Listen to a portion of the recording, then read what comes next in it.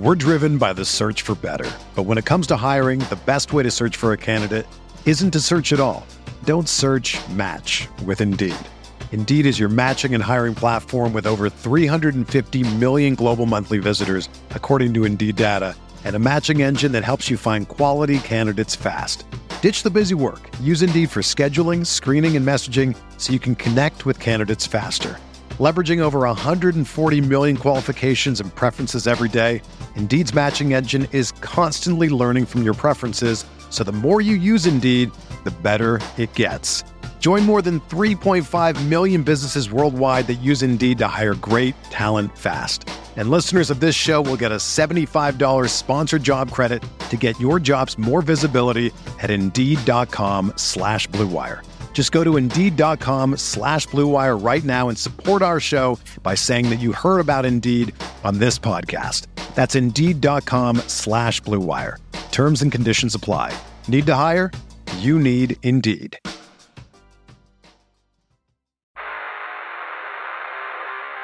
You don't want it, you don't need it, but you're going to get it anyway. The Kevin Sheehan Show. Here's Kevin. I am here. Tommy is here.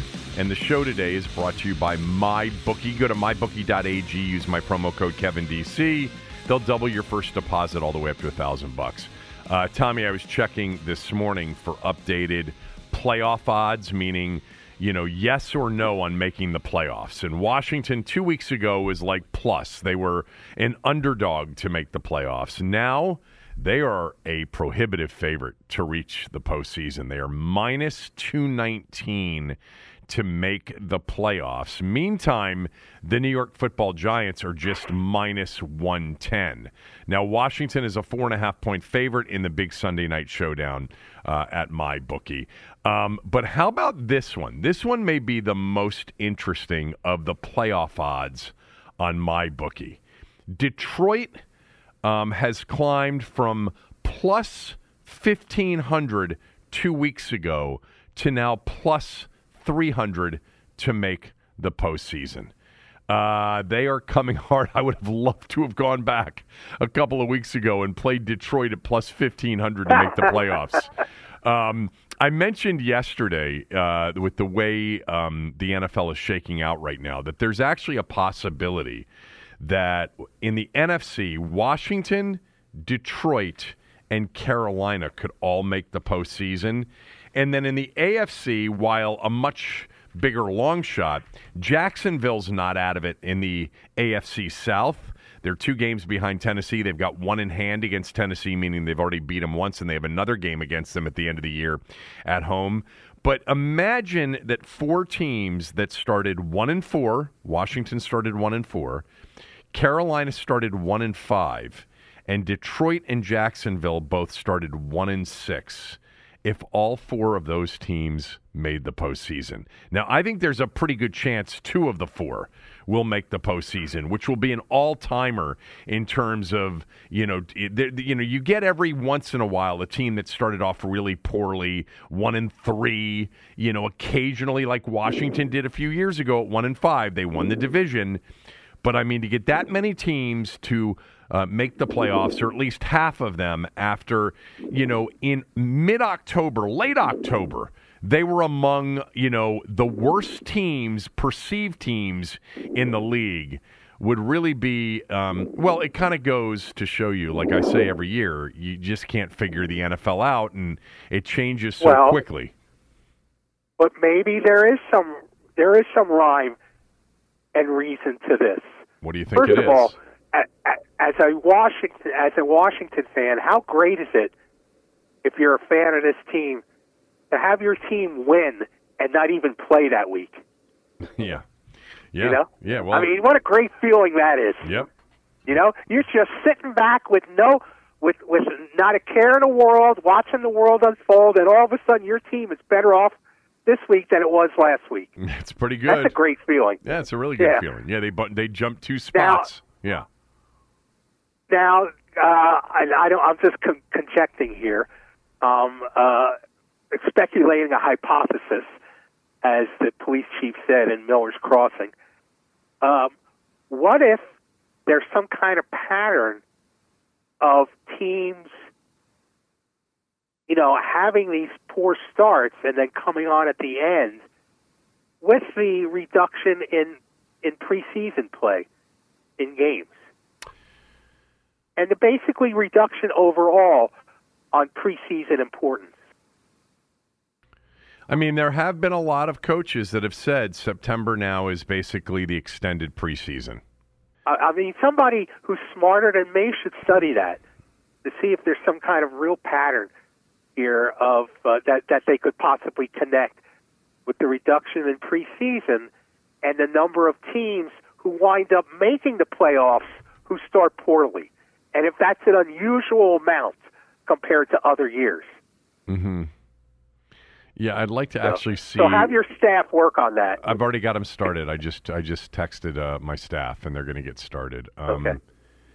I'm trying to find the preseason standings from this year just to see if let me just see if they post it.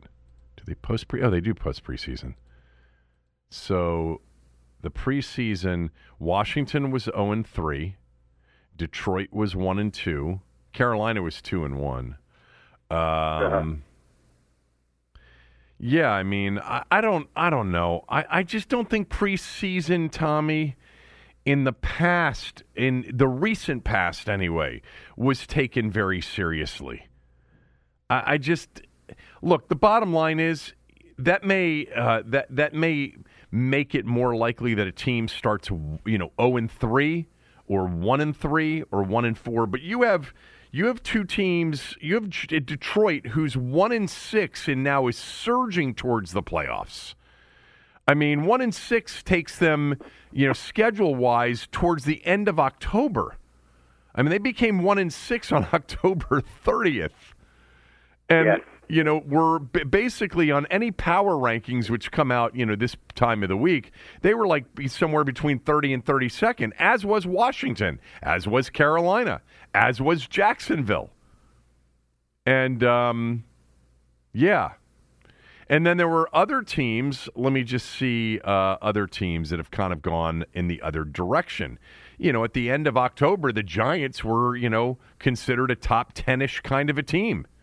Now they're going the other way. Seattle was, a top 12-ish kind of a team. They're going the other way. The Rams, didn't start off super well. They were 2-1. They were 3-3. I guarantee you in the power rankings when they were 3-3, people still thought, oh, they'll get it together. But I think actually, and I was talking to Mike Jones. Mike is now with The Athletic, and, he's always been one of my favorites. We were talking about it this morning, and I said, I think this is just... it's a strange year in particular. First of all, it's a year where the great defense has been resuscitated in the NFL, and it is leading the way for a lot of these teams. More teams than usual are excellent defensive teams and are winning games because of it. It's also kind of a resuscitation of the running game this year, in part because, especially in the NFC, you don't have the great quarterbacks. Russell Wilson's gone. Right. Aaron Rodgers didn't have anything that was playing with him. Now, don't count them out quite yet, by the way. Tom Brady, that offensive line was a mess, and he's getting older. And right now, you could make the case that the best quarterback in the NFC is Jalen Hurts, who before the season started, it was basically a 50-50 split, if not weighted more heavily in the people that didn't believe that Hurts was the right guy and that Hurts was probably going to play his final year here in Philadelphia and that they wouldn't, extend him. Now they're going to have to extend him because he's going to win the MVP. And if he doesn't, he's going to finish second. Cousins is a good quarterback. He's a very good quarterback. They're still alive. They're bad on defense. The Buccaneers are just a bad team. That the only reason they're hanging on for dear life is they're in a bad division. And then, in the AFC, you still have Mahomes, you still have Josh Allen, but I'll tell you that both of them aren't what they were or expected to be. I mean, they throw a lot of interceptions. you got to include Justin Herbert in that conversation. You as do, well. and he's so exciting to watch. He's so exciting to watch. He's up and down. His team has been up and down. I'm kind of rooting for them to make the postseason, but it's a lot of things that have come together. Yeah, go ahead. And people, basically, you've got a run offense, tough defense kind of tone this season in the NFL. And people, say people want to watch scoring. They want to watch high flying offenses and things like that. But people are still watching. Oh yeah. It's not like the product is being damaged by this retro 1980s type of game we've got going on here with defenses and running games. To be honest with you, I've always enjoyed it more. Maybe that's because that's what I grew up with. I don't mind it. The 55-45 games, it's too arena-like for me. Yeah, I don't mind it at all. I like hard-nosed defense. I like running the football. Yeah. I want to talk about Mike Leach here in a moment, who passed away. But Mike Leach once had a saying that I read earlier this morning that he was talking about offensive balance in football, and he's like balance 50-50. He said it's the dumbest thing essentially that I've heard of. He said whatever you need to do to move the football is what you should do, no matter what the percentage breakdown is. The goal is to move the football, and I do agree with that. But yeah, I think the lack of a lot of really good quarterbacks, which means you've really got 2/3 of the teams without an elite quarterback or without an obvious really good quarterback right now. Maybe 1/3 of the league has, what you would call a franchise kind of quarterback, or a quarterback where you're not thinking about making a change. The 2/3 of the league is still probably in search of, but. I kind of like it. I don't mind it, and I've never thought that offense is the reason. Great offense and high scoring games are the reason that the ratings are going up. I've never thought that. I think just people love the NFL. They love football in general. They love the rhythm of this time of year. They love the scheduled nature of it. They love the game. And, it doesn't matter if it's 13-10 or 16-13. That can be just as exciting for me, anyway, as 55, to 48 or 48-45. Yeah. But scoring is down, and there are probably a lot of reasons why. I do want to circle back to the NFL and to the Commanders, and we can do that. But I did want to talk about Mike Leach a little bit, because I've been... You know how much I love college football, and I've always been a fan of Mike Leach's, personality, his background, and, one of the things where this story hits a little bit close to home is in 2010 when Kevin Anderson was the athletic director at Maryland, and he fired Ralph Friedgen. After Friedgen had earned the ACC Coach of the Year in 2010. I still think it's just one of the dumbest, most insane decisions of all time. And, Kevin Anderson was looking for somebody who was more of a, glad-hander, a fundraiser. Let's go out and meet with, all of the, donors. And Ralph, all he wanted to do was sit in his office and get ready for the next opponent. And Ralph is one of the true, offensive minds and gurus and quarterback gurus, during basically his time with Bobby Ross until the time he stopped coaching at the end of 2010. Yeah, it was a stupid decision. But Maryland football and the popular one that they have not that they may be finally just recovering from. This is the best that it's been, certainly, with Mike Locksley. And by the way, Mike Locksley coached for Ralph Friedgen. Mike Locksley was a product of the Friedgen era here at Maryland. That's where he, got his start and got his footprint, was, working with Ralph and being, one of the big-time recruiters that brought in a lot of talent for Ralph's teams in the early 2000s. But anyway, at the end of 2010, when they inexplicably fired Ralph Friedgen, Mike Leach was available. He had coached Texas Tech to prominence. You know, I remember the game. I mean, one of the games of his coaching career. They were top 5. Texas, I think, was number 1 in the country. They had Michael Crabtree, and at Texas Tech in Lubbock, they beat number 1 Texas, and it was a great game. And Mike Leach had Texas Tech really at a place that they had never been, and by the way, have not been back to really as a program. And he was fired from Texas Tech. It was over allegations from, remember Craig James, the running back, as part of the, the Pony Express at SMU that shut down the program with Eric Dickerson. And then Craig James was in the NFL for a while, with the Patriots. And then, by the way, Tommy, you may remember this.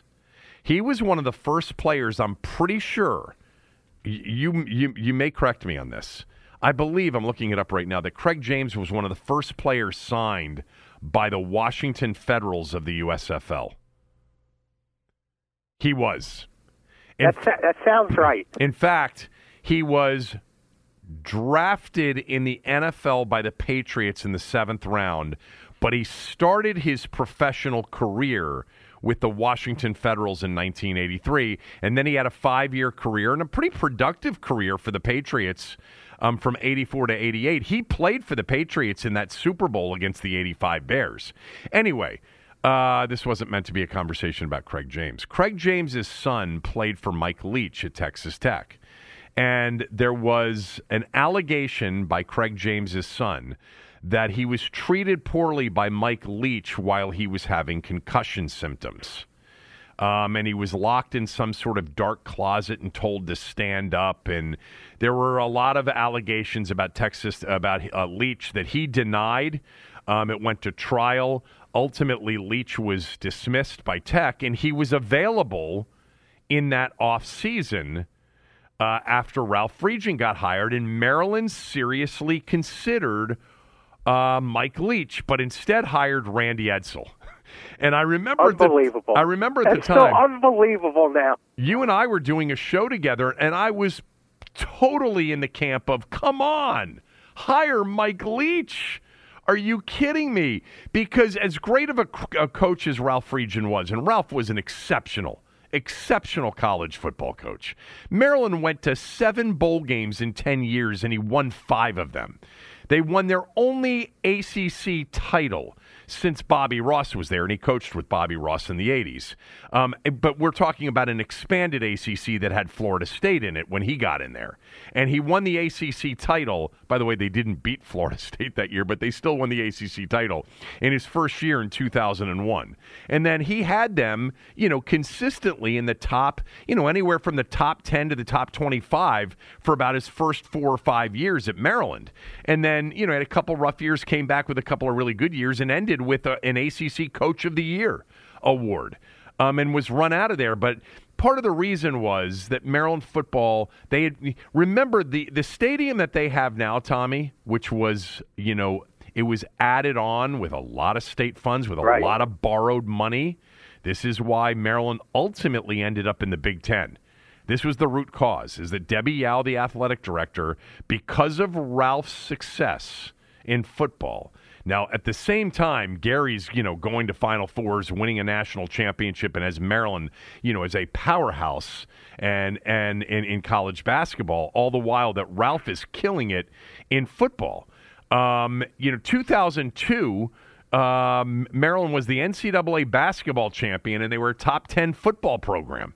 But they added on to the stadium. They added on to Byrd Stadium, and they borrowed a lot of money to do it, and they overbuilt it. And not only that, they built it in a very unattractive way. I mean, you've been to the stadium.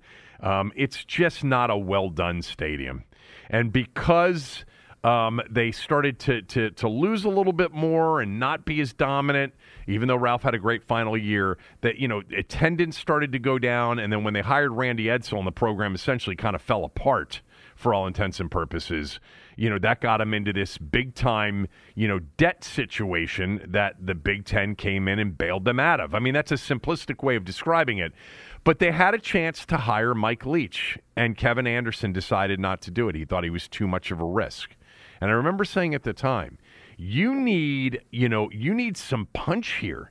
You need not only a good football coach, which Leach was. He had won everywhere, at Texas Tech and going back to, Iowa Valley and Valdosta and all these different places, because I'll get into his legacy as a football man in a second. But it was just such a disappointment for a lot of Maryland fans who were like, Mike Leach is going to put us on the map again, and I think he would have won big at Maryland in the ACC. I mean, he proved everywhere he went that he wouldn't create a blue blood, and he couldn't beat the blue bloods consistently in the leagues he was in, but he always had an upper echelon team in each of those leagues. But Kevin Anderson decided to hire Randy Edsall instead. Well, I'm betting that Mike Leach was, for most athletic directors, he was the kind of coach that was probably a nightmare to them, in the sense that you couldn't control a guy like Mike Leach. I agree with that. I mean, you're the boss, the athletic director, and I doubt if most athletic directors where Mike Leach worked felt like they were the boss. Okay, and I'll bet you that had something to do. I'll bet you Kevin Anderson saying, I'm not going to be able to control this guy. I mean, I want to be able to control my coaches. Now, it takes somebody with a certain self-confidence in themselves to be able to recognize, the value of somebody like Mike Leach and saying, we'll figure it out as we go along. But I suspect that was part of it. I mean, really, on the surface, Mike Leach for Randy Edsall, it seems just as absurd now as it did then, and it was absurd then. Yeah, now Randy Edsall, remember, was coming off a good run at UConn. I mean, they had won the Fiesta Bowl or whatever it was. But, you're right. I mean, Mike Leach was not going to be for everybody, and he wasn't going to be for every program. And Kevin Anderson, and I had a lot of issues with Kevin Anderson as Maryland's athletic director, but he had come from Army. All right. He had been a successful AD at Army, right? He went from Army to Maryland. I'm pretty sure it was Army to Maryland. And so, he didn't want somebody that would be, a complete wild card. He didn't want somebody showing up for meetings in a pirate uniform. Right. But you know what? It was a mistake not to hire Mike Leach. Yes, it was. Absolutely. So I think that they paid for over a decade. So Mike Leach passed away at the age of 61 years old, I guess late last night after, major heart failure, I guess, over the weekend. He had been sick. He had some heart issues you're reading about right now. He also had pneumonia during the season. Anyway, it's 61 years old. It's just so young for somebody that vibrant to die. It was, very shocking to hear the news and then to hear how bad it was. And I think we've been expecting this news for a while. But Mike Leach, most of you know, was just an incredible character. I mean, just a quote machine. Every Mike Leach press conference you can find on YouTube, they're all super entertaining. He was always a stream of consciousness. He was... he really was a contrarian. He was eclectic. He was incredibly smart. He had gotten his law degree. He was a massive world traveler. He was interested in so many things. And at the drop of a hat in a press conference, he could go on about almost anything. And his press conferences were legendary. And I think most people know that. And the sense of humor that he had really made him one of the great characters in college football over the last, 20 years, really.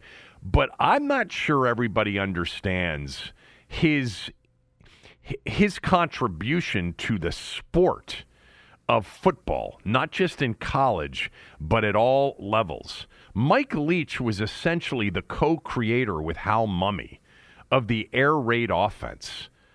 Mike Leach, when he was with Hal Mumme at Iowa Wesleyan, and then Mumme went on to Kentucky, where, and took Leach with them in 97, 98. And by the way, that's why Tim Couch, Tim Couch got drafted, because of the numbers they were putting in. But they were an out-of-the-box duo that, I know, and I've read this morning, and I didn't know this part of it, that they kind of credited LaVell Edwards at BYU for a lot of what they came up with, because Lavelle Edwards in the 80s, 70s and 80s, with guys like Jim McMahon, Steve Young, Ty Detmer, Robbie Bosco, he was one of the first coaches back in the day that would throw the ball 75% of the time and run it 25% of the time, and did so in a way that eventually was sort of the impetus for what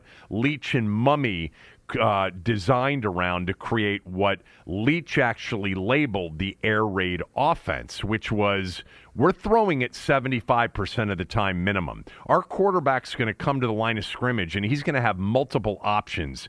He's going to have two plays, and many times it's going to be two pass plays. Other times there might be a run in there, and he's going to look at the defense and then run it. And then it was the forebearer of what would become the spread. And they ran everything out of shotgun, and they had four wides, and they had trips, and all of these different passing formations were really designed and launched by Hal Mumme, who went to Kentucky with great success, and Mike Leach. Leach's coaching tree, Tommy, is amazing. The people that came off of this Hal Mumme, Mike Leach coaching tree: Mark Mangino, Art Briles, Ruffin McNeil, Lincoln Riley, all right, Sonny Cumbie, Graham Harrell. Let me just give you names you know. Josh Heupel, who is now coaching. He played quarterback, under Leach. Cliff Kingsbury, Dana Holgerson, Sonny Dykes. I mean, you got no, Lincoln Riley's not in the playoff. Almost made the playoff with SC. I was going to say, you've got two coaches in the playoff this year that are basically Mike Leach coaching tree guys. Sonny Dykes is in it with TCU. Mike Gundy. All right, and just Phil Longo, the guy who was at Carolina as the OC and is going to Wisconsin. Kevin Sumlin, who had that success for A&M. Like you just look at what came off of what they did. And the way they changed the game, if anybody remembers college football in the 70s and 80s, I mean, how about the Big Ten? 3 yards in a cloud of dust was the nickname of the Big Ten, and Woody Hayes and Bo Schembechler and football in the Big Ten. Yes. And, they apparently Leach has always given credit to Lavelle Edwards, who really did, BYU to keep up with better teams. And remember, BYU had some terrific teams. They they shared in a national championship, or they actually won it. Right? They actually won it in 83. I think they shared it. Yeah. Washington and Georgia Tech shared one, and then, BYU may have shared it. Right. By the way, I this was something that I didn't know. A lot of the passing offense route trees were developed via the air raid. A lot of the shallow crosses that we see all the time now in the NFL, the push over, let's call it the last 10 years, which, really last 20, West Coast offense, which really started in many ways with Bill Walsh. Bill Walsh was the creator of the West Coast offense. But a lot of the route tree and a lot of the routes come in ability for the quarterback to be quickly decisive and get the ball out, in a hurry. And a lot of those crossing routes, shallow crossing routes, were all developed by these guys in the 90s and in the early 2000s. And then in the NFL, the guy that took it and ran with it and made it part of his West Coast offense, Mike Shanahan, who apparently thought very highly of Mumme and Leach and everybody else that was involved in this. But he really was an innovator and an out-of-the-box thinker. And a lot of what you see in football today at every level was really developed by these guys. They took football into a completely different era. Now, they're not necessarily credited with the spread formation, but they are credited with air raid and four wideouts, empty set shotgun with 5 receivers in patterns. They're credited with that. And one of the reasons they came up with it is they felt it was the way that a team that was deficient in talent against the bigger boys in the game would have a chance. Right. Yeah. It's actually interesting because, the Navy coach, Ken, Niumatalolo, who just got fired. And I read the story of his firing. I mean, I don't know what this AD was thinking to go in and fire him as he was sitting at his locker by himself following the double overtime loss to Army. I mean, I don't know if I'm missing a story from there, but everybody seems to have always thought that Coach Ken was first rate as a person and a coach. Yes. Yes. But I remember an interview that Zabe and Cooley did when Cooley was doing the show with Zabe and Galdi. They had Coach Ken on their show, and Cooley got into this 15-minute discussion about the triple option offense. And he said, look, we're under-talented. It's our way to be able to compete with the big boys. They don't see it. It's hard to prepare for it. It's hard to stop it unless you've really practiced against it, and it's why we're competitive against much bigger, faster, and more athletic teams. And that's kind of why the air raid came together in college football. But anyway, just an incredible character. And I've just been... I sat here this morning when my show ended, the announcement of his death came through, and I'm just reading all the different people that were really touched by this guy and influenced by this guy. Big-time people in college coaching and in broadcasting. A lot of people that, covered him in various spots that said he was just incredibly generous and always, always curious. He was a different cat altogether. Yes, he was. Like he was, as we like to say, an original. He was an original. He was an original, yes. There's not a copy of him anywhere. There are some things that he has said over the years that I guarantee you he never regretted saying, but that have gotten him into trouble. There were some instances, obviously the one with Craig James's son, but... Like I'm looking, he went to Texas Tech, Washington State, Mississippi State, all programs that are in the second and third tiers of these major leagues, the Big 12, the Pac-12, and the SEC. And, he basically won everywhere he went. At Texas Tech, he took over in 2000. All right, and then got fired after the 2009 season. He went 84-43. And took his team to bowl games in every single one of his 10 seasons at Texas Tech. And then at Washington State took over a horrendous program and was in a bowl game in year 2. And then in his last 5 years, 9-4, 8-5, 9-4, 11-2. And then his last year, they finished 6-7. Then he went to Mississippi State, 4-7 the first year. The last 2 years, 7-6, 8-4. And they're headed to the bowl game in Tampa on January 2nd. Mississippi State is, which obviously and unfortunately he won't be a part of, but his team will be. And I don't know. Just it's also the fact he's 61. That's just way too young. I know. Yeah, I know. Way too young. It really is. And you know what? Here's the thing.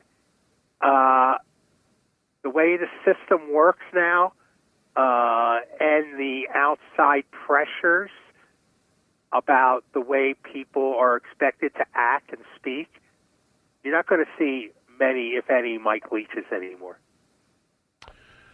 No. The price is too high sometimes, right now, in this day and age, to be an outlaw like he was, or pirate like he would like to say. Ben Standig just tweeted out the story from January 2nd, 2011. Pete Thamel wrote it, and Pete Thamel wrote a very nice kind of eulogistic column on ESPN.com today. January 2nd, 2011, Maryland's athletic department faced an intriguing choice as its coaching search narrowed. The two primary candidates, Kentucky coach Randy Edsall and the former Texas Tech coach Mike Leach, presented starkly different possibilities. Leach said there was a source associated with Leach. He said Maryland got cold feet, wanted to make the conservative safe, non-confrontational hire. He would have taken the job. He would have taken the job had it been offered. And Mike Leach would have loved to have been in the nation's capital. My God. He would have loved it here. Well, think about, the comp would have been Lefty. Lefty came in and was a complete outsider and totally different, but a total colorful character, and became a legend and by the way, Tommy, in a city that you'd never think a Southern, basketball coach like Lefty would have become a star, and he became a star. Yeah. Leach would have become a star. Leach would have loved coming here, and the platform that he would have in a city like Washington. Absolutely. He may have gone straight from Maryland into Congress. Who knows? Oh, I wanted to mention one other thing about him. So I was talking to Cooley last night, who said, he called me just to tell me, he said, this news about Mike Leach is so sad, and he hadn't yet passed. And I said, well, I'm interested. Did you ever meet him? He said, this summer he was in Cody, Wyoming. And I said, why? And he said, because he's from Cody, Wyoming. This is where he grew up. He went to high school in Cody, Wyoming. And, Cooley lives there. And he said, we were at a rodeo, and Leach was there. And he said Leach knew him, and the two of them just sat down and they talked for like 30 to 45 minutes. And Cooley said he was the coolest guy, and we just had the nicest conversation. So the next time Cooley's on the podcast, I'll get him to talk about that story. I mean, Chris isn't a guy that I said, did you know who Mike Leach was before? And he said, it's not like I knew as much about him as probably you did, but I knew he was a college football coach, and I knew that he had this incredible sense of humor. And I think he said somebody, it walked Cooley over to Leach and introduced the two. And he said, for 30, 45 minutes, we just sat there and talked. And he said the guy couldn't have been a nicer and more interesting guy. All right. Now there was another death that I'd like to talk about. Can I guess? Paul Silas. No. Oh. No. All right. No. Did you know that Angel Martin died? Angel Martin died? As in from the Rockford? The actor who played Angel Martin died. On Rockford Files? Yes. Oh, what was his name in real life? Stuart Margolin. Stuart Margolin. His name was, and he was 82 years old. He lived a full life.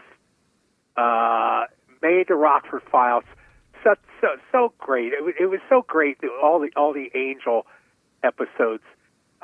He was such a great character. He was such a weasel, and yet he was so likable when there was nothing likable about him. Apparently he died in Staunton, Virginia. He must have had family there. He died of natural causes. You ever see the movie Kelly's Heroes? I'm sure I have, but it's not. I'm just going to say no, but I think I have. Okay, it was a war comedy in around 1970 with Telly Savalas and Clint Eastwood and Don Rickles. Mm-hmm. Well, Stuart Margolin was in that. He played a character called Little Joe. Look, most people out there who are listening know Kelly's Heroes. It's one of the great I know. War movies of the past 50 years in terms of a bunch of guys trying to steal gold out of a German bank, American soldiers. But I mean, for the Rockford Files, I mean, Angel was so much fun, so great, so capable of sticking the knife in Jimmy's back. I know. And yet, I mean, just giving him up on a dime. Yeah. Whenever it served his purpose, he's literally stealing money from him, and things like that. But Jimmy loved him. Jimmy put up with him. You and I have there are lots of shows we have in common, and then there's some that we're completely opposite on. But that was my show as a kid growing up in the 70s. As a child of the 70s, and Friday night, it's like the parents go out and, at a certain age, we had a babysitter. I remember that. And I'm like, nope, I'm watching the Rockford Files. 9 o'clock. It was by the way, the NBC, I remember it was Sanford and Son, Chico and the Man, Rockford Files, and then Policewoman with what's her face? Amy Angie Dickinson. But I loved James Garner. James Garner, remember, was a huge Oakland Raiders fan and would be at every Raiders game on the sideline with a sideline pass. And, Rocky, the father, and the sergeant, Dennis, who was also a good friend. And then Beth Davenport, of course. I don't know who the actress name is. Beth Davenport was, his lawyer. And Jimmy was always getting beat up. $200 a day plus expenses. That was his rate. Yeah. And he would start his morning with, walking out of his trailer and walking to that taco joint for a breakfast taco. He was the best. I thought you were going to say Paul. I thought you were going to say Paul Silas. No, I had a lot of respect for Silas. He's the kind of power forward that I grew up with, a workman-like, rebounder, power forward type of figure, not a flashy guy, but they're kind of the power forwards that I grew up with. Gus Johnson, although Gus Johnson was pretty flashy, he could jump out of the gym. Dave DeBuscher, Bill Bridges, guys like that. Paul Silas comes from that mold of power forward before that position became more athletic. There are no positions in basketball anymore anyway.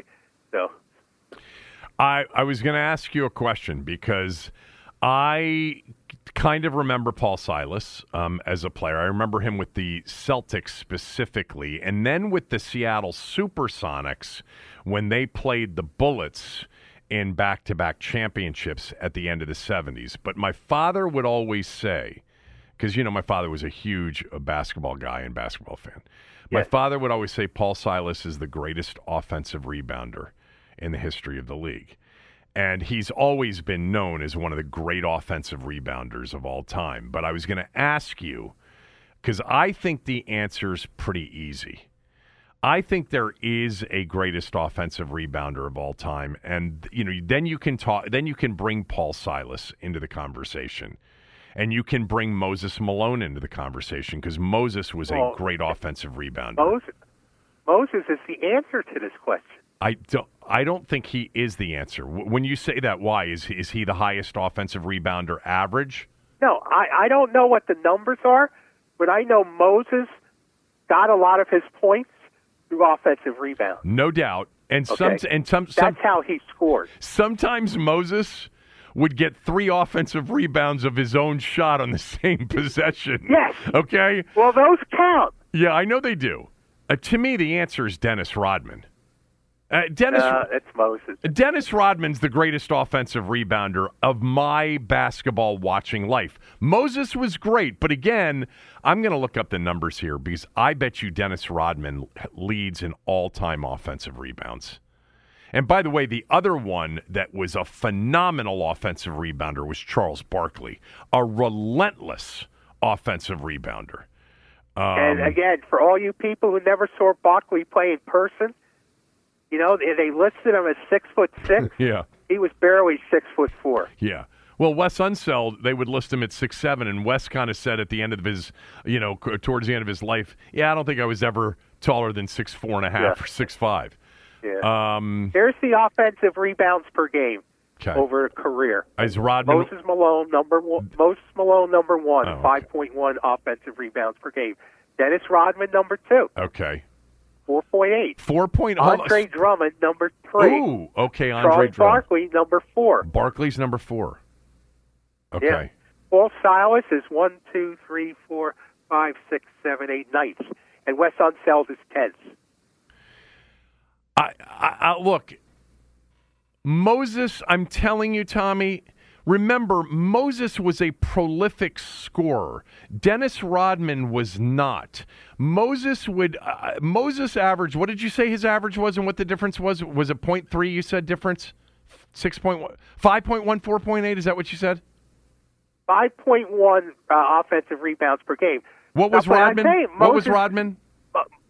4.8. Yeah, so the difference was that point, that 0.3 of a difference is that Moses offensive rebounded many of his own shots.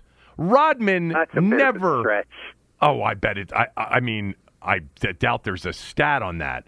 But don't Right. you remember Moses? He'd throw something up, he'd throw another one up, he'd grab it, and then finally he'd knock it down or he'd get to the free throw line. Rodman didn't shoot that much. Rodman was going to rebound others' shots. So I don't think the guy who was able to rebound his own shot 2 or 3 times should be penalized. It's not like everyone else was standing around saying, "Oh, it's just Moses." Yeah, but Let Moses, him go after it a but he couple was of right. times. He was right there. Rodman had to come. I don't Rodman think that's had a penalty. Okay, I'll tell you what. I'm gonna tell you a quick story from the great Red Auerbach. When I was a kid, I've told you before, I went to Morgan Wooten's basketball camp. It was Morgan Wooten and Joe Gallagher, the St. John's coach. They had the Metropolitan Boys Basketball School. It was the #1 summer basketball camp on the East Coast. Kids came from all over the East Coast to go to this camp. And every single session, Red Auerbach would come and speak. He was a given to be one of the guest speakers. And one of the real lessons that he taught, and he always pointed out Paul Silas, who had played for the Celtics. He said, there's a real talent and a real knack that you have to be an offensive rebounder, because you have to be able to judge the ball in the air and know where it's coming off. And Silas was the best ever at that. Well, of course, Dennis Rodman wasn't anywhere near becoming an NBA player at that point. But Silas and Rodman are similar, because Silas wasn't a scorer either. No, Silas averaged maybe 10 or 11 points a game. What did Rodman? Rodman never. I would bet never averaged. Maybe a couple times averaged double figures. I get that, but I don't understand why you keep bringing this up. Because it's harder to offensive rebound someone else's shot than it is your own shot. That's why. That's simple. Okay. It is. All right. As a shooter, by the way, when it leaves your hand where it's coming off. There's an advantage. It's a real talent to know when you're not the shooter, based on the ball flight where it's coming out off. Dennis Rodman, whatever. Moses was look. I'm not knocking Moses. He's one of the. I think he's actually it's kind of the way I feel about Olajuwon. I think sometimes they're both very underrated in the center conversation. I say that, and yet Olajuwon sometimes I see show up in top 10 lists, and usually no worse than top 12. I think Moses is the same way. Look, Julius Erving never gets a title without Moses Malone. Never in the NBA. Those 83 76ers were all about the addition of Moses Malone. Yeah. Oh, you're right. Buck Williams is 11th on the list. Oh, my God. He was an outstanding offensive outstanding rebounder. That would get you going. Yeah. Yeah. Buck, by the way, still lives in the area. Quick funny story about Buck Williams. So my wife, as you know, is a real estate agent. My wife calls me one day, and she said, I just left showing a house to somebody, and just the loveliest couple. And he had all of this Maryland basketball stuff all over his house. And I asked him if he had, he was tall, and I said, because my wife. My wife... I married somebody who could not care less about sports. Opposites attract. Now, she actually does like Maryland basketball and always has gotten into Maryland basketball, and knows the Willards and Turgeons and Gary and Gary well as also. But anyway, she called me as she was leaving, and she said, "Have you ever heard of Buck Williams?" Yeah, and she goes, "Was he good?"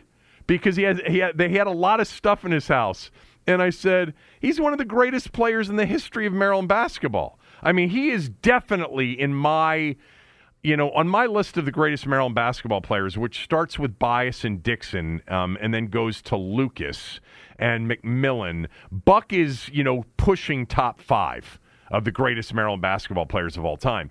And she said he and his wife could not have been, lovelier people. But anyway, long story short, Buck was just a phenomenal rebounder in general, but he was a good offensive rebounder. Where is he in the rankings of all-time offensive rebounders? He's 11th. 11th. Buck Williams. Yeah. Interesting. Are there any other names on the list that I'd be interested in that you see? Nah, not really. Okay. Wes is on the list. Wes is on the list? All right.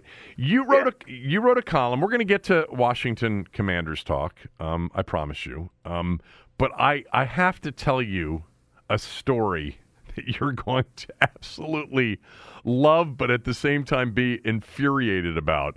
And you wrote a column this morning that actually is a pretty good segue off of the story that I will tell. We will get to that right after these words from a few of our sponsors. We're driven by the search for better. But when it comes to hiring, the best way to search for a candidate isn't to search at all. Don't search, match with Indeed. Indeed is your matching and hiring platform with over 350 million global monthly visitors, according to Indeed data, and a matching engine that helps you find quality candidates fast. Ditch the busy work. Use Indeed for scheduling, screening, and messaging so you can connect with candidates faster. Leveraging over 140 million qualifications and preferences every day, Indeed's matching engine is constantly learning from your preferences, so the more you use Indeed, the better it gets.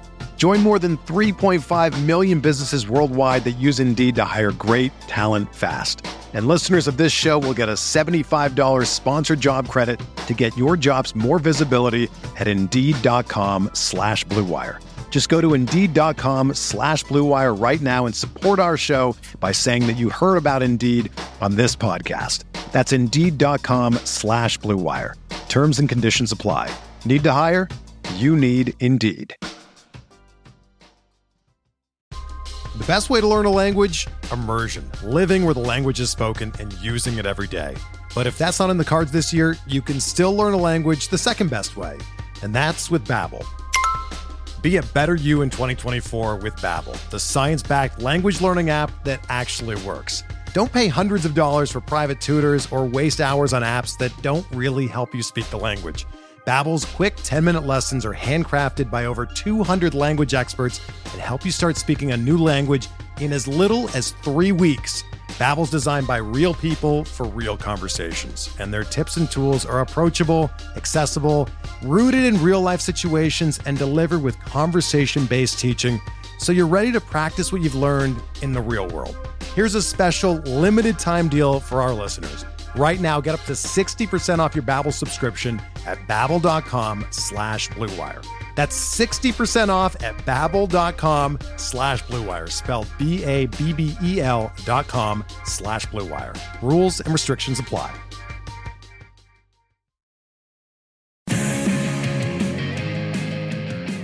Tommy, tell us about Shelley's. Okay, Shelley's Back Room at 1331 F Street.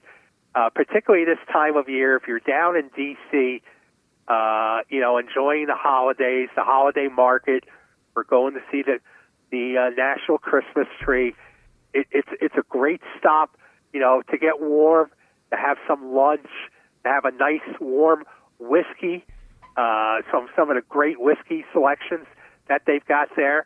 And like I've mentioned before, it's a great place if you're not a smoker as well, if you're coming in with somebody who smokes, because of their menu. That's true. Their menu is excellent. Let me just give one thing on the menu that a lot of people like. Everyone likes wings, right? Yeah, they have. Sure. Who doesn't? They have voted DC's best wings. They're campfire wings. A pound of roasted, not fried, well-seasoned and marinated jumbo chicken wings with the choice of Shelley's honey mustard, blue cheese, or ranch dressing. Right there. I'm telling you, if you're walking down the street anywhere in D.C. and you got a craving for wings, Shelley's is the place you want to go. And have a smoke, after those wings. Celebrate a great meal with a great cigar. That's Shelley's Back Room at 1331 F Street. Great spot, especially this time of year. I did want to just real quickly follow up on the Buck Williams thing that we were talking about, because I said this to you during the break, and I said, yeah, did I say that? And you said, I don't think you said that. So when my wife said to him at one point, "Did you play for Maryland basketball?" He said, "Yeah, I did. I played back in the 80s." And that was it. That was it from Buck Williams. And then you said something. You said, "I'm pretty sure he was one of Lefty's favorite players." Oh, yeah, he was. He loved Buck Williams. You know, that team, that 1980 team in particular, with Buck Williams, Albert King, Greg Manning, Ernie Graham, Reggie Jackson, Dutch Morley, that was a really good team. They rose to as high as, I think, 3 in the country, 4 in the country. They won the ACC regular season title. And then in one of the in a game that would become one of those Duke-Maryland games. The Duke rivalry was not in 1980 what it would become when Gary got there against Coach K. This was a Bill Foster-coached Duke team. Maryland's chief rival was North Carolina and North Carolina State. But in the 1980 ACC tournament final in Greensboro, Kenny Dennard undercut Buck Williams as Buck went in to tip in an Albert King shot at the buzzer that would have won the ACC tournament. And at that point, remember, Lefty had lost multiple ACC tournament finals, and the ACC championship, which was the tournament winner, had eluded him. And they were the number 1 seed. They were top 5 team in the country, and the ball's hanging on the rim. You can find this highlight anywhere you want. Kenny Dennard literally submarined Buck Williams as Buck went in for an easy tip-in game winner, and Buck went down hard. Ball falls off the rim, no call. Of course, no call on Tobacco Road in Greensboro. And Duke won the 1980 ACC tournament final over Maryland. And Maryland that year, that was the year, Tommy, I've talked about this game. Maryland ended up playing Georgetown in the Sweet 16 at the Spectrum in Philadelphia. Maryland was the 2 seed in the region. Georgetown was the 3 seed. This was the Sleepy Floyd, Shelton, John Duran team. Ed Spriggs, and it was a rematch from a game earlier that season that was played at the D.C. Armory where Lefty and John yelled at each other and cursed each other out. I think you've heard about that story. Buck Williams did not play in that game. He was hurt and didn't play in that game, and Georgetown beat Maryland, and it was basically the first time in the regular season that Maryland had lost to Georgetown, and that ended the series. That was it.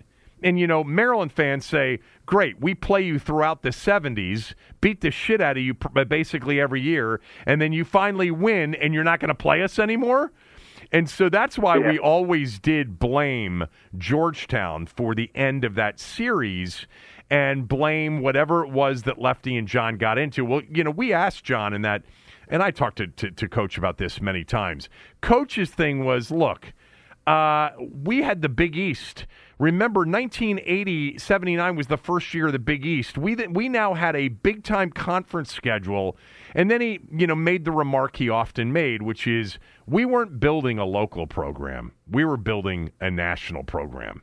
And in many ways, as you know, the Thompsons were not fond of Maryland or the ACC. There was a rivalry there, for sure. You know, that's why I always say to people that say, I root for them both. Well, you didn't really feel strongly for one or the other if you root for them both. And then they wouldn't play again until 1993. But they played in the Sweet 16 that year, and Georgetown won. Georgetown won the game. Tommy, that's one of the most hyped local matchup of any sport, because you don't have local matchups a lot. It was one of the most hyped local college basketball games of all time. The build-up for that Sweet 16 game in Philly between Maryland and Georgetown was off the charts. And Maryland was favored. Everybody assumed Maryland would win. And Buck Williams was back, and he wasn't there for the first game, but Georgetown was better. They were better. They beat, Lefty, and Lefty, was stuck there again in the Sweet 16 with a team that really looked like it had a chance to win a national championship.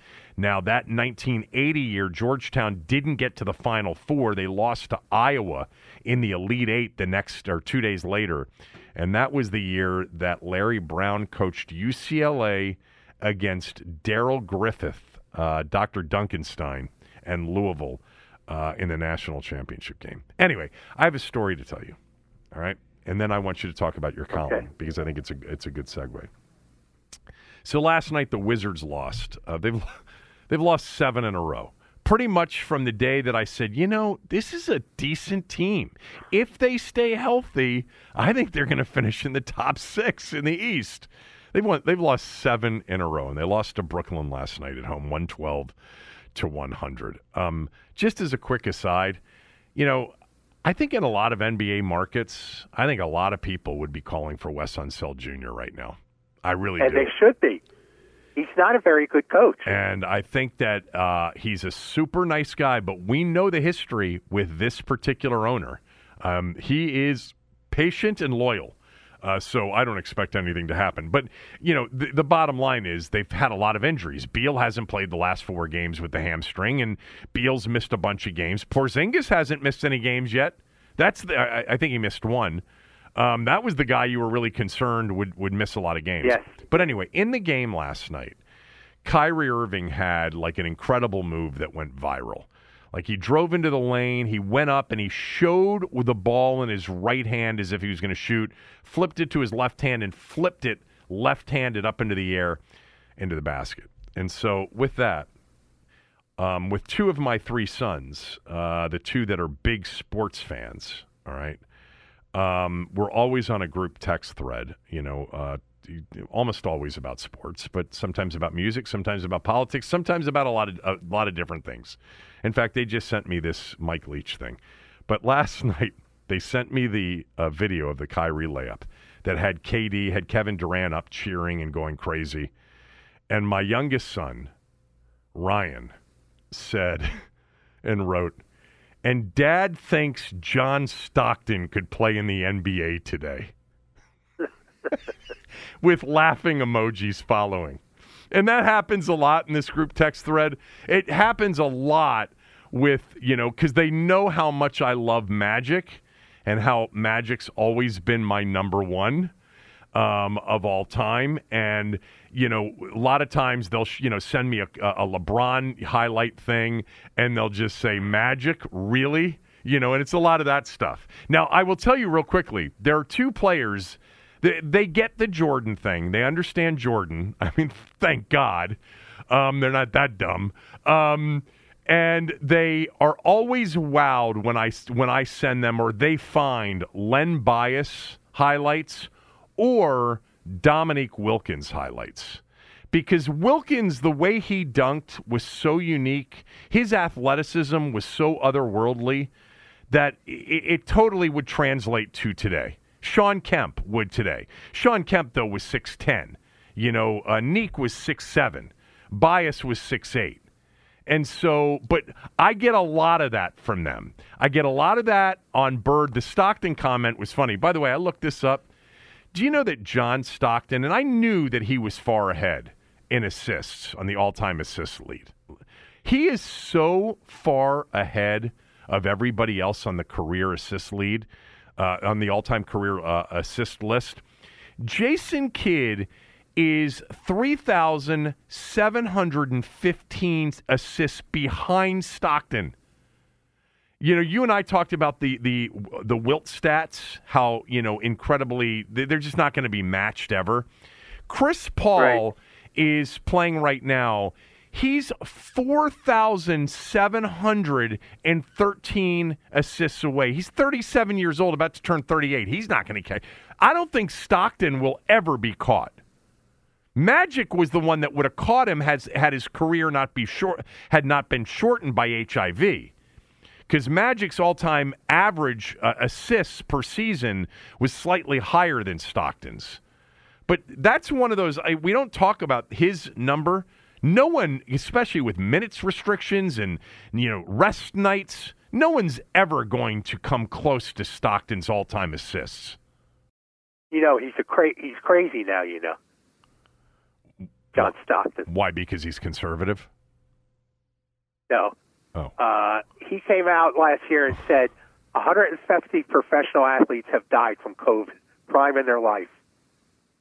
The ones that were vaccinated, 150 vaccinated prime in their lives, professional athletes have died because of COVID. Did he give the list? No. He didn't name anybody? There is no list. Did he give the list? Well, the myocarditis thing was actually a real thing. But There anyway, is no list. 150 professional athletes dead. That's crazy. Understood. Prime of their life. Understood. But comment on no one's ever going to catch him, right? Okay. Right? Probably not. No one's ever going to catch him. So you wrote a column. What do you think about my boys sending? And Dad thinks John Stockton could play today. By the way, I do think John Stockton could play today. Absolutely do. So do I. Yeah. I absolutely do. Good. Yeah, because he was a great ball handler and a great passer with incredible vision and incredible basketball IQ. So I do think he could play today, actually. Yes. But you wrote mention to your boys next time when they're salivating about watching Dominique Wilkins. Yeah. That Larry Bird scored 60 on him one night. Yeah. Well, there's okay. Yeah. Mention that to them. So what did you write about Larry Bird? I have not read it yet. Well, last week was Larry Bird's 66th birthday. Good God. On December 7th. And it was going to run last week, but then the conduct detrimental report came out. Right. So that kind of put it by the wayside. But I was determined to get this in the paper, so I revived it for this week. I've just been so impressed and kind of caught up with the Larry Bird stories that are on YouTube. I mean, I'm not sure any other basketball legend has had their reputation more enhanced from YouTube than Larry Bird has.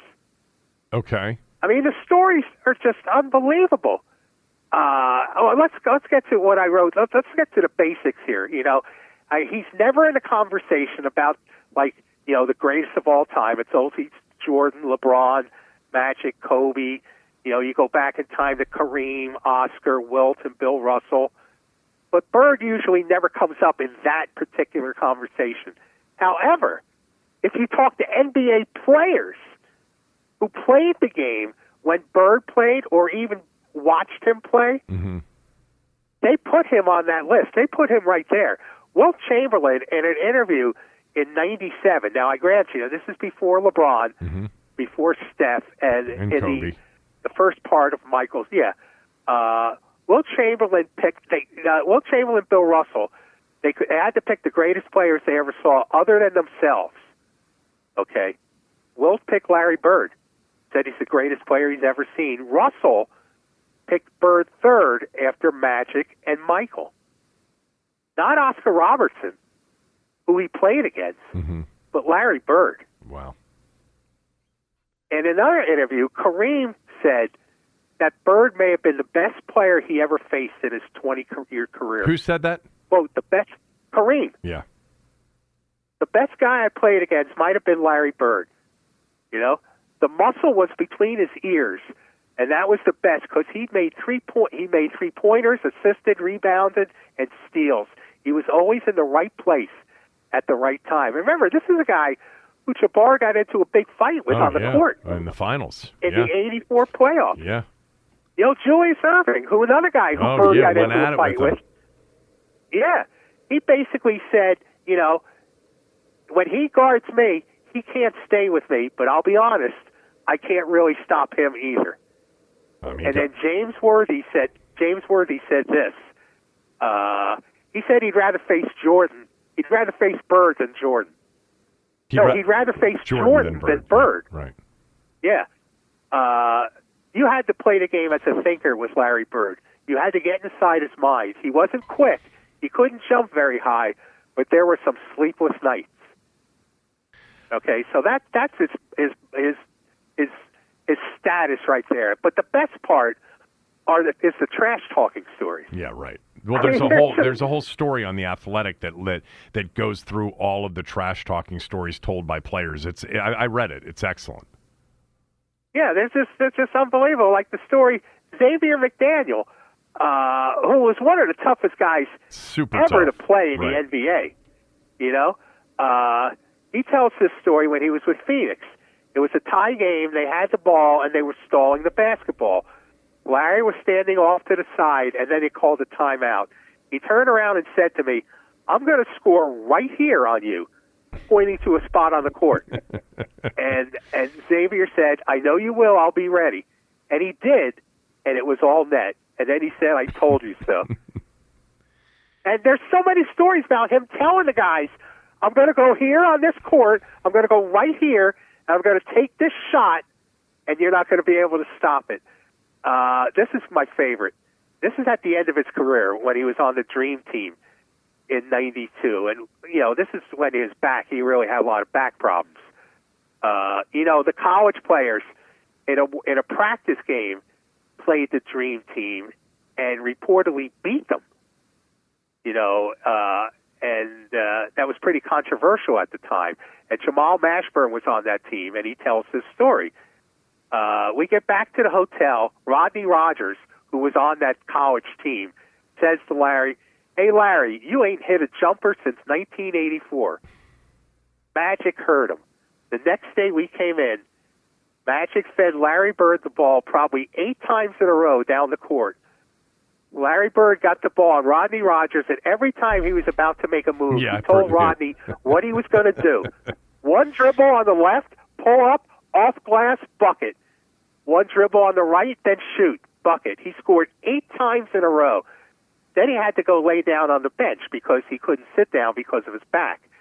And he said to Rodney Rogers, young fella, looks a lot like 1984, doesn't it?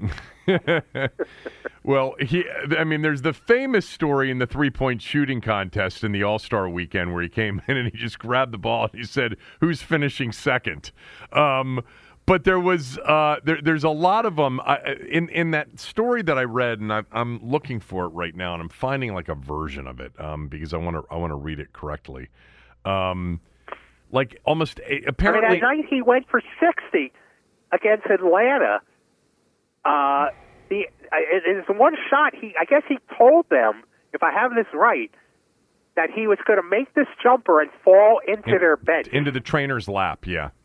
Yes, into the trainer's lap. Yeah. And when he did that, and the Atlanta players went nuts. They were that happened a lot of times with Bird. Like Fratello for cheering. Yeah. There's a couple of Bullet stories, of the Celtics Bullets games from back then. And I just found it because this was, I didn't find it on the story that I read, but Kevin McHale told the story. He said, I was getting ready to start a game, get to the jump ball, and Larry says out of the blue, he says, go ahead, Kevin, tell Elvin Hayes what you told me. And I didn't tell Larry anything. And he said, no, go ahead. He said, you said you were going to kick his ass. And Elvin Hayes is looking at me, and at that point it was hard to say no, I didn't say anything. So I said, yeah, I guess I did say it. And then there's the night, and I think this was a great Buckhantz call too. Like I think it was a great Dagger call. I think so. Chris Ford tells the story. They're playing in Washington. Larry just hit what would have been the game-winning shot. But Casey Jones, who was their coach, had called timeout. So Larry came back to the bench and he was a little upset. He looks at the bench, Casey Jones recalled, and says, you guys, when I come back in from the timeout, I'm going to go right to the same spot and I'm going to knock it in again. He told Washington walking out onto the floor, where I made that spot before my coach called timeout, I'm going right back to that spot and I'm making the same shot. And he did. I mean, that's incredible. There's nobody I've heard that had that kind of arrogance on the court. Well, or at least verbalized it. Oh, he's an all-time trash talker. We've known that for years. Danny Ainge said, and I'm finding some of these stories that came out of the Athletic story, Larry used to come into the locker rooms. He'd be getting taped up, and he would say to, whoever the ball boy or the guy in the building, mopping up the locker room, he'd say, hey, come here. Go do me a favor and find out who holds the scoring record in this building and what it is. Yeah. But, I mean, to hear what other players from his era speak about him, like he's one of the greatest players of all time. Yeah. And I don't think he, I just think it was worth the attention And you tell your sons that Dominique, that guy that they are so impressed with, Larry hit 60 on him one night. Yeah, I think what they look at with Dominique is they see an athlete capable of playing today. And the truth is, Dominique was different, than everybody else back then. That's why Bias was different. They were 6'8" with 46 to 48 inch verticals with long arms, and so the dunks were just ridiculous. I mean, Dominique Wilkins I still think he might be the greatest dunker of all time, because Sean Kemp, who some people will say, or Vince Carter, Vince Carter's in the conversation. Kemp was 6'11". Neek was 6'7", right around 6'6", 6'7", and had the long arms, and he would double, triple pump and then bring it across on the other side and dunk in your face. And Neek was a great scorer, too. And Bias had those same things. That's why I always said way back when people would compare Bias to Jordan, I'd say, no, that's not the right comp. The right comp is Dominique Wilkins, because Jordan was a guard. Bias was a forward. Dominique Wilkins was a forward. Right. But, trust me, when I send them, whenever I see something on YouTube, and I spend too much time on YouTube, and I find one of those bird things, I send it to my boys, and they're like, they literally actually say he'd be very average in today's game. And here's the thing. I understand where they're coming from watching Larry Bird highlights, okay, they're magical because of the passing. I think the greatest highlights of Bird are his passing highlights, just like with Magic. They are two of the all-time greatest players at making everybody else better. I'm not sure there are two better players in the history of the game with better passing vision and anticipatory, sort of passing ability than the two of them. But Larry Bird looks like, one of the guys Pop would be playing with up at Bethesda Sport and Health athletically. But no, Bird would have found his spot in today's game. So would Magic, but I understand, there's diet and training and evolution, and they are bigger, faster, stronger. And it's amazing when I've told you this before. I told you about the night that I was sitting there watching NBA TV, and they ran like Game 7 from the 1962 NBA Finals. And I'm sitting here watching it, and I'm like, oh, my God. DeMatha's junior varsity would have won this game. And I think that's an exaggeration, but I'm not that far off. I think there was a real big jump from where they were, by the way, where they were not fully integrated in every single place in the country, in NBA cities, in the 50s and 60s to where they would become in the 70s and 80s. I think it was a completely different game. Like, hey, look, here's the thing. It's like Kareem's quote about Larry. They think he was a chubby white guy, but he would wear us down. That the muscle he had was between his ears, and that was the best because he could do everything. He was always in the right place at the right time. Oh, look, I mean, your boys should be smart enough to know that just because you're athletic doesn't mean you're going to be a great basketball player. No. My boys do know that because, my youngest knows because we went into a lot of different gyms everywhere around town and always did well with not an overly super athletic or explosive team. So they understand that, there are ways to certainly compete without the athleticism, yes. Yeah. Okay, well, that was my column. I will read it. We haven't talked... And maybe if you read it, maybe you could retweet it, too. I will. I always do. Okay. Sometimes with prodding needed. I'm not always aware of when your columns come out. All right. Let's get to some football talk right after these words from a few of our sponsors.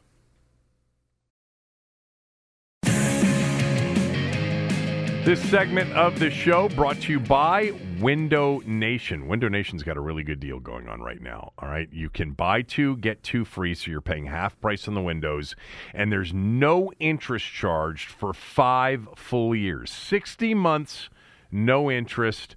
Call them at 866-90-NATION.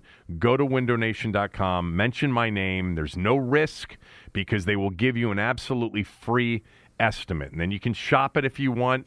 I don't think you'll find a better company. I don't think you'll find a better product. You won't find a better group to work with. And right now, it'll be hard to find a better deal. If your windows are 10 years of age or older, or they're hard to open, hard to lock when you close them, you need new windows. You're spending far too much on your heating and air conditioning bills. Call Window Nation, 866-90-NATION. Go to windownation.com. Mention my name. If you've been thinking about new windows, I promise you can't go wrong. You'll pay half price because you're getting 2 free on every 2 you buy, and no interest payments for 5 full years. So by the time you pay interest on your new windows, there might be a new stadium in Landover or somewhere else, hopefully in D.C.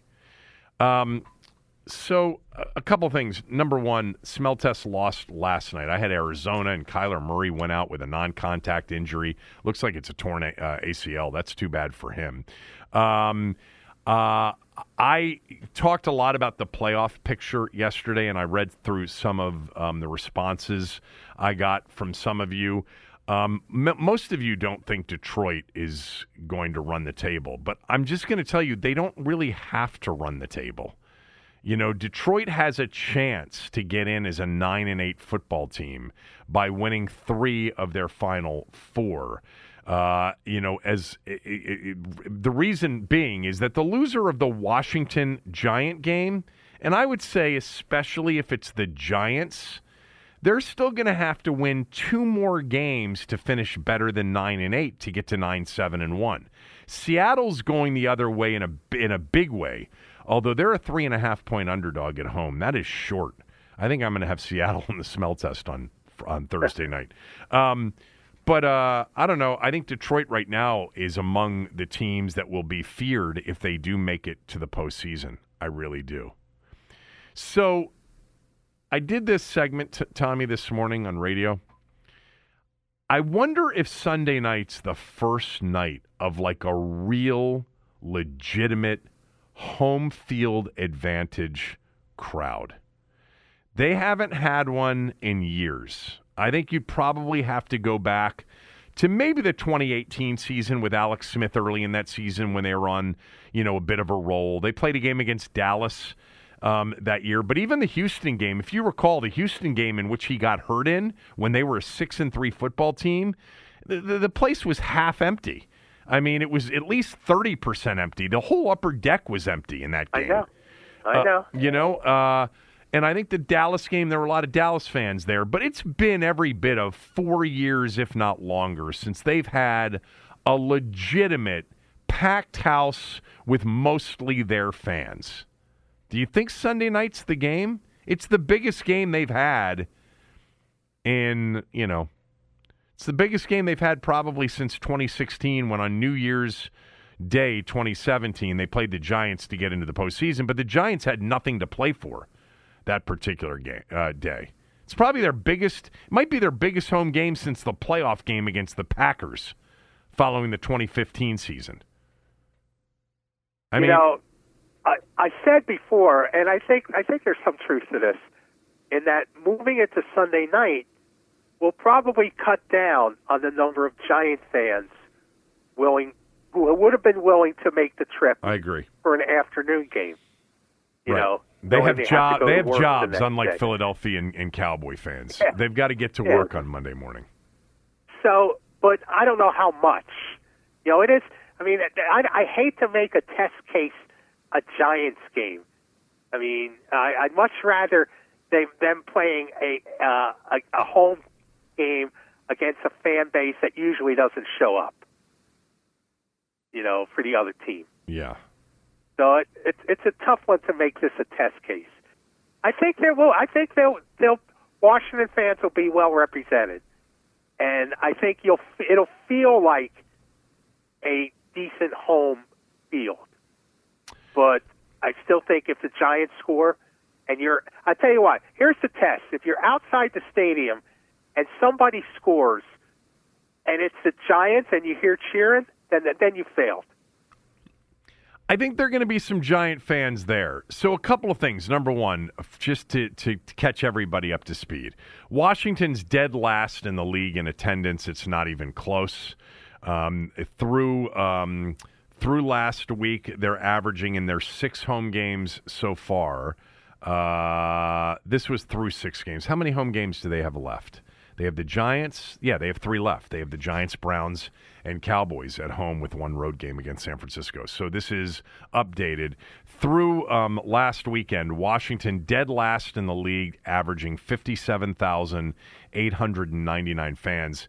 It's not even close, just so everybody understands. Like the Bears, who are 31st in attendance, are averaging like almost 4,000 more fans a game. So it's really not even close. And here's just, a kick to the teeth of Dan Snyder. Dallas is averaging basically 36,000 more fans per game than Washington. Wow. Washington also has they're dead last in the percentage of capacity in attendance, and it's not even close. They average 85.6% of what their capacity is, which is, I think, 62,000 and change. Jacksonville's 31st. They average 92.3%. So, Washington's the only team in the league below 92%, and they're at 85.6%. So, just not everybody knows these numbers, and they're dead last in everything when it comes to attendance. We all know that their, average capacity is, now among the lowest in the league, or the lowest in the league, maybe. It might be the lowest in the league. I think it is the lowest in the league. And I think Chicago is second, Soldier Field, at 62 and change. Anyway, Washington's... I looked at tickets on the Commanders site, and then I looked at some of the aftermarket ticket sites. There's definitely less tickets available on their site than there have been for recent home games, but still it pales in comparison to what's left for the Dallas game. Like the Dallas game, these tickets have been bought up by Dallas fans. If it comes down to Washington needing to beat Dallas in the final game of the year, and by the way, if Dallas needs to win that game for whatever reason, it's going to be a road game. That's my guess. I don't think that Sunday night is going to be a road game. I think you nailed part of it, and that is you're not going to get a big New York walk-up group because if the game had been on Saturday night, maybe, if it had been a Sunday 1 o'clock game, maybe, but it's Sunday night, they got to get back to New York, and they got to get to work, even though it's a holiday week. It's early in the holiday week. So that may play into more Washington fans, a better percentage, a better ratio. I don't think this is going to be a 50-50 deal. I think this will be 60-40 or 70-30, Washington to New York. I'm not sure it's going to sell out. That's what I've heard. It'll be very close to as to whether or not it'll be a sold-out game. But I do think in terms of like the atmosphere, it's got a chance to be the best ratio for a game in a while, and the most people rooting for the home team in the stadium than they've had in a long time. I was thinking about, FedEx. I think that's possible. Yeah. FedEx Field has not hosted a lot of big-time games, in its 25-year run now, opened up in 1997. And I had Gus Frerotte on the radio show, Tommy, on Friday. Gus Frerotte quarterbacked Washington in the first ever game played at FedEx Field and threw an overtime touchdown pass to Michael Westbrook. Anyway, in thinking about the years, there are 3 games that really stand out to me, and I was at all 3. The 2005 home game against the Cowboys when they were making a run to the postseason in December. Both teams were good. It was Parcells against Gibbs. By the way, it was the rematch of the Monday Night Miracle game from Week 2 when Santana Moss caught 2 touchdown passes in the final 3 minutes of the game from Mark Brunell in one of the real memorable Redskin-Cowboy games of all time. Well, later that year when Washington got on a roll and ultimately made the playoffs, that crowd at FedEx that day, that was the best crowd the stadium had ever had since it opened 8 years earlier. All right, that 2005 game against the Cowboys in December, Joe Gibbs against Bill Parcells, both teams were, I think, 8-5, or maybe Washington was 7-6 and Dallas was 8-5, and Washington's trying to make a charge to the postseason. That game before, it was a late afternoon game. That game during, that game after was great, and Washington rolled 35-7. And somebody called when we did calls this morning and said they remembered Parcells saying after the game they walked into that stadium and they felt like they had no chance. And FedEx was rarely that way. FedEx was excellent for the season finale in 2012, RG3's year, in the game against the Cowboys game on Sunday Night Football that determined the division winner.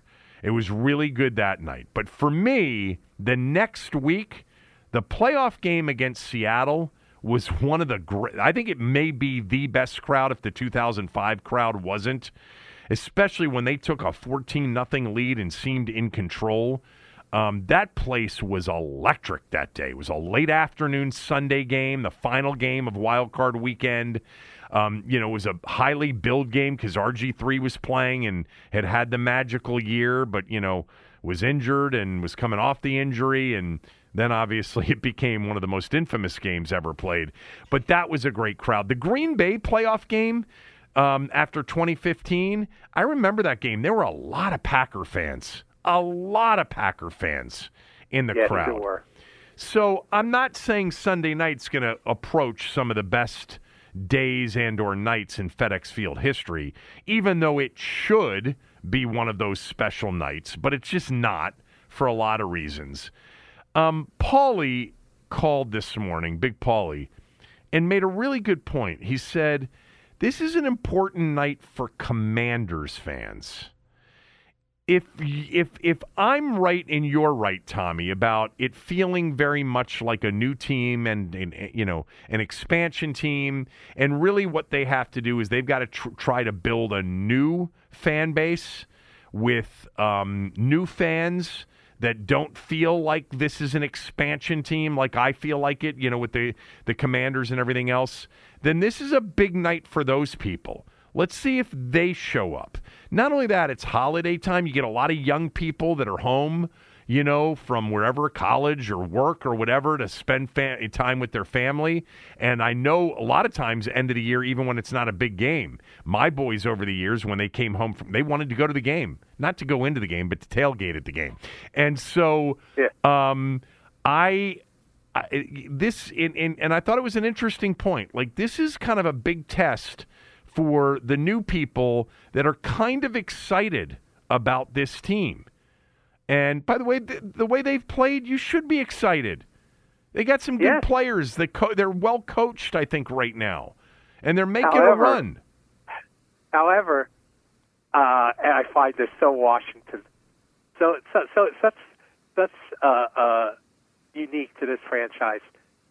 I'm amazed at the amount of fans that hate their quarterback and want him to fail. I don't agree with that. I know you feel that way. I don't agree with that. Oh my God! I think there's a. I mean, I just literally just like not only hate him, but can't wait for him to fail. I think there are people that are hell bent on being right about him, and many of you might say, well, Sheehan, don't you fall into that category? I really don't, because from the jump, going back to the Tampa Bay game, there's always been something about Taylor Heinicke that I like. I mean, let me just tell you, as a basketball coach, the kid who's the overachiever, who isn't gifted, has always been one of my favorite kind of players. I understand why he's here. He is smart. He is likable. He's got a charisma to him a little bit.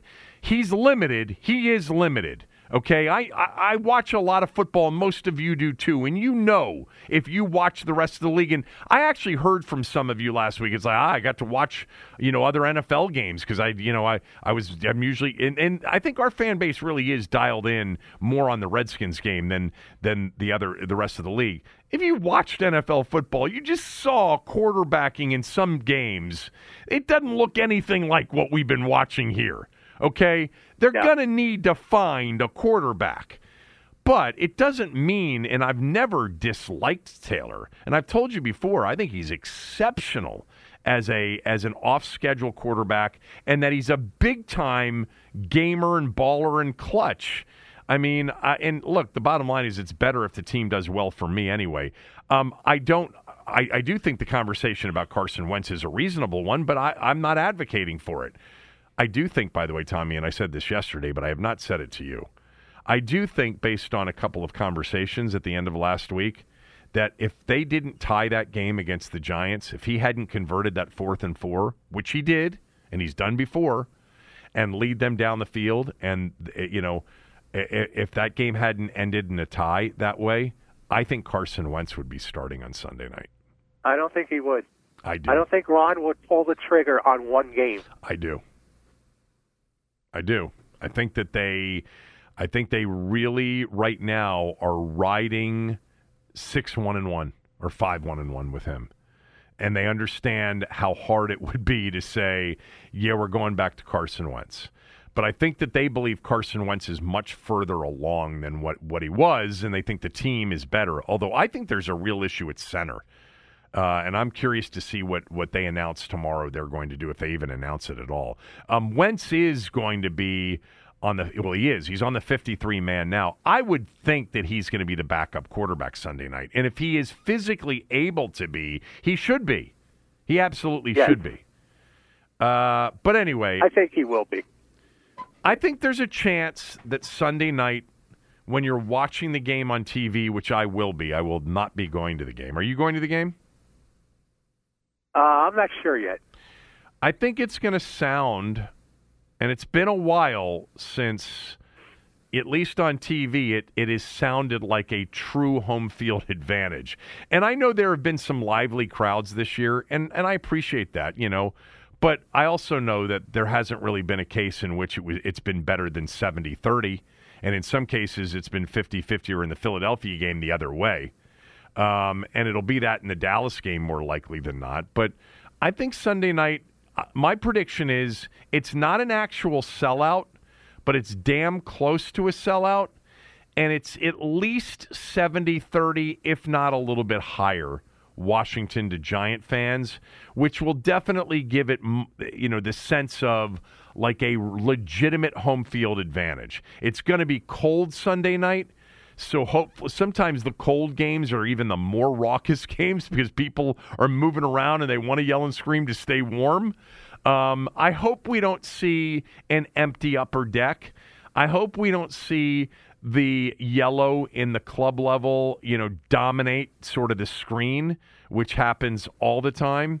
And I hope it's not just a lower bowl effort here. I hope that, that they have 60,000 and that, let's just say let's be optimistic here and say it's 80% of 68,000. So you got 48,000 that they're there cheering for Washington. That would be about the most they've had cheering for Washington in a few years. You'd have to go back to 2018 to probably find something comparable. That goes beyond optimistic. You think so? 80%. Yeah. Okay, well, I said it was very optimistic. Well, no, that's not optimistic. That's the D word, delusional. Okay.